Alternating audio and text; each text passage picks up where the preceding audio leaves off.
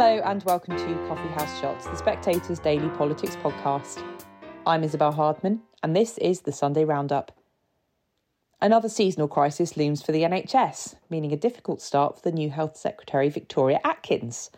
And despite Rishi Sunak pledging to reduce the hospital waiting list, it has continued to grow. Atkins told Laura Kuenssberg that more money than ever before was going into the NHS, and the government was using that money to increase its workforce. She implied that recent industrial action was partly to blame for the long waiting list, despite seeing a graph that showed a steady increase in its size since 2010. Let's just show people what's happened to the numbers, because it's important to understand the context. Yeah. This is what has happened to waiting lists. We know, of course, the pandemic made things much more challenging, but our viewers can see it was going up well before the pandemic. Lots more money has gone in. There are many, many more staff. This is the situation that people like Lynn are having to deal with. So if I may just try and explain some of this. So you're absolutely right to explain more money than ever before going into the NHS, and we have deployed that on trying to get more people into the NHS. So this week we met our manifesto promise that we would recruit a further 50,000 nurses into the NHS. That is great news that we've been able to achieve. And there's still tens of thousands of vacancies, but I'd like you to address very it, much because so. But this is the Prime Minister's target and it's going the wrong way. In terms of waiting, so we have all these, the plans that we have in place to deal with urgent and emergency care, to deal with what is called electives, in other words, people that are coming in for non-emergency care.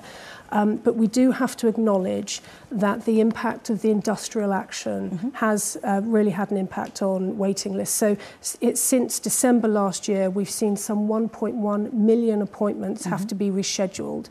And so when I was appointed as Health Secretary, I wanted to try to address the industrial action with doctors. And I'm really pleased that in the last 3 weeks I've been in post, we have been able to reach a settlement with consultants. And I very much hope that consultants will vote for this when it's put to them, that will help to address some of that.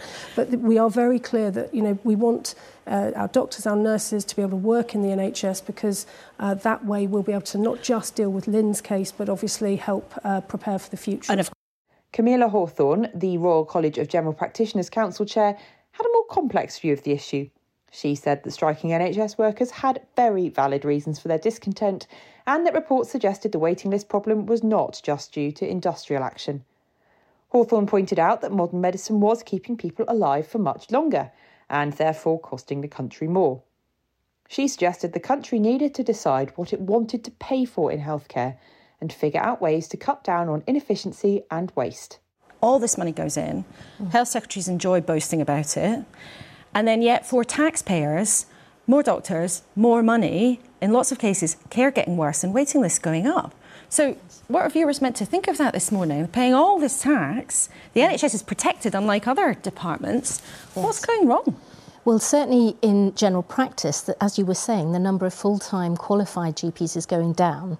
And so we are pushing lots of young doctors into general practice, but they are leaving the profession faster than they're entering it, going to Australia, New Zealand, Canada, where they have a better quality of life and where they have a better work-life balance than we have here. I think you've got to bear in mind that, over the 30 years that I've been a GP, medicine has changed dramatically. So, of course, it's going to be more expensive. People are now surviving who wouldn't have survived when I was a junior doctor. We've got some really impressive treatments that are keeping people alive with a better quality of life than ever before in terms of heart disease, stroke, and so on. So it's some of it is that it does cost more. And to some extent, we have to decide what we want to pay for as a country. And we also need to have a look at the NHS and in terms of its management, how it's managed and where there's waste. This week, Keir Starmer attempted to woo Conservative voters with an article in The Telegraph in which he said Labour would get Britain back to greatness and described Margaret Thatcher as having dragged Britain out of its stupor. Trevor Phillips asked Shadow Business Secretary Jonathan Reynolds if that period of greatness was indeed referring to the country's Thatcher years. Reynolds said Starmer was not endorsing a particular Prime Minister, but rather making the point that Labour could be a vehicle of change. He claimed the way in which the party had changed under Starmer was proof that they could do the same with the country as a whole. All right, look, let's talk about politics. Your leader this morning says in a Conservative leading newspaper, that Labour will be the change that will, I'm quoting here, get Britain back to greatness. When was that greatness that you're getting back to? Was it when Margaret Thatcher, and I'm quoting again, he says, set loose our natural entrepreneurialism? Well, the point that Keir is making is we can be the vehicle for change in the UK because we can point to how we have changed the Labour Party since 2019, how Keir has changed the Labour Party. And for people who are happy with everything in the UK right now, if they want the status quo, you've got the Conservatives. And if you want to change, if you want better public services, a better economy, better living standards, Labour is the vehicle to do that. And it's not about looking at any particular period. If I can interrupt you, I don't think that is what he says. He says that Labour will, quote, get Britain back to greatness. He does say we've done something with the party, but he's very specific in his piece that he is looking back to a point of greatness. And I just want to know when that was. The point that Keir is making is not to endorse any Prime Minister, be that a Conservative or a Labour one, but to say we've got better days ahead, but we need change to do that. I mean, if you are a Conservative who, for instance, wants people to own their own home, you don't get that under this government. If you are somebody who wants to conserve the environment, you don't get that with sewage in the waterways under this government. If you want control of the immigration system, you don't get that. So we will appeal, Trevor, to Labour supporters and to supporters of any other political party to say, if you, like us, want to see change in the UK, it is Labour who can deliver that, and we can prove to you we can deliver that because we can point to you how we have changed the Labour Party. And I think that message of change is integral to what Keir is saying. There's no golden era that we should be pointing to say that's how it should be, but it is about saying if you want a better future, Labour is the vehicle to deliver that. Koensberg also spoke to activist Ndileka Mandela, the granddaughter of the former South African president, at COP28. Mandela said that the climate crisis is creating a new kind of apartheid, in which the poorer global south bears the brunt of climate change, which is largely caused by the global north. She claimed countries in the global north were using their economic and legal power to subjugate poorer countries, and pointed out that African countries produce only a small percentage of global emissions. Your grandfather changed the world with his bravery and charisma in dismantling the apartheid system in South Africa. You now have talked about climate apartheid. What do you mean by that? And do you think your grandfather would approve of you using that term to describe what's going on? Yes, because, I mean, apartheid was a systematic method of discriminating against people, and it subjugated especially black people. And it was held by a few, which was a minority group, which was subjugating black people and humiliating them on a daily basis. Similarly, I call it climate apartheid because that has been exported to a global stage where the global north is using their economic and legal power to subjugate poor nations who are at the brunt of the effects of climate change. That's why I call it climate apartheid, because it's a similar way that the apartheid use their economic and legal power to subjugate black people. Similarly, the global north is subjugating the global south with the carbon emissions, because Africa and the global south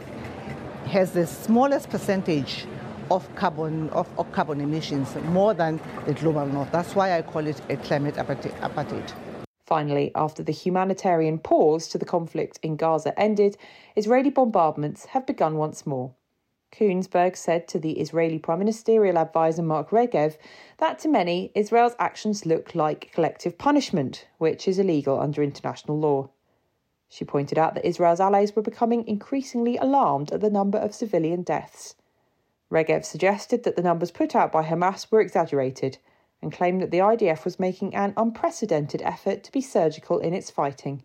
In terms then of what is happening now and the continuing bombardment and the effect on civilians, it's very clear, Mr. Regev, in the last couple of weeks that your allies who want to stand by you have become increasingly alarmed by the scale of your response. The American Vice President Kamala Harris said yesterday that Israel has a right to defend itself, but not at any cost. to many observers, it looks like what Israel is doing is a collective punishment of an entire population that is illegal under international law. President Biden said at the beginning of this that the lesson from 9/11 was that a country must not be blinded by rage. Isn't that what's happening here? Not at all. I would assure you that that is not the case. And we're making a maximum effort. I said before, I used the word unprecedented, to try to keep civilians out of harm's way, to avoid them getting caught up in the crossfire. That is not our goal. That's why we've actually sent out maps a few days ago, which designated the safer areas for people to go to. But it has to be clear, our task of safeguarding civilians is made especially difficult by Hamas's deliberate strategy of embedding its military terror machine, its command and control, its arms depots, its missile launching sites amongst civilian neighborhoods, under hospitals, inside mosques, even schools and UN facilities. And so we are trying to be as surgical as we can be in a very difficult combat situation. But I think when this is over, and the numbers are actually known, because we're all actually using today the numbers put out by Hamas's controlled Ministry of Health, and they have to be taken with a grain of salt. But when you will compare what Israel has done with Gaza, what, let's say, the UK and other Western forces did in fighting ISIS in Syria and in Iraq, you'll see that actually we have succeeded through our measures to keep the level of civilian casualties very, very low. That's all for this week. I'm Isabel Hardman, and this podcast was produced by Joe Bedell-Brill. Don't forget to subscribe to the Coffee House Shots podcast on the iTunes store. And if you enjoyed this podcast, do subscribe to our daily Evening Blend email. It's a free roundup of all the political news each day, along with analysis and a diary on what to expect next. Just go to spectator.co.uk/blend. Thanks for listening, and do join us again next week.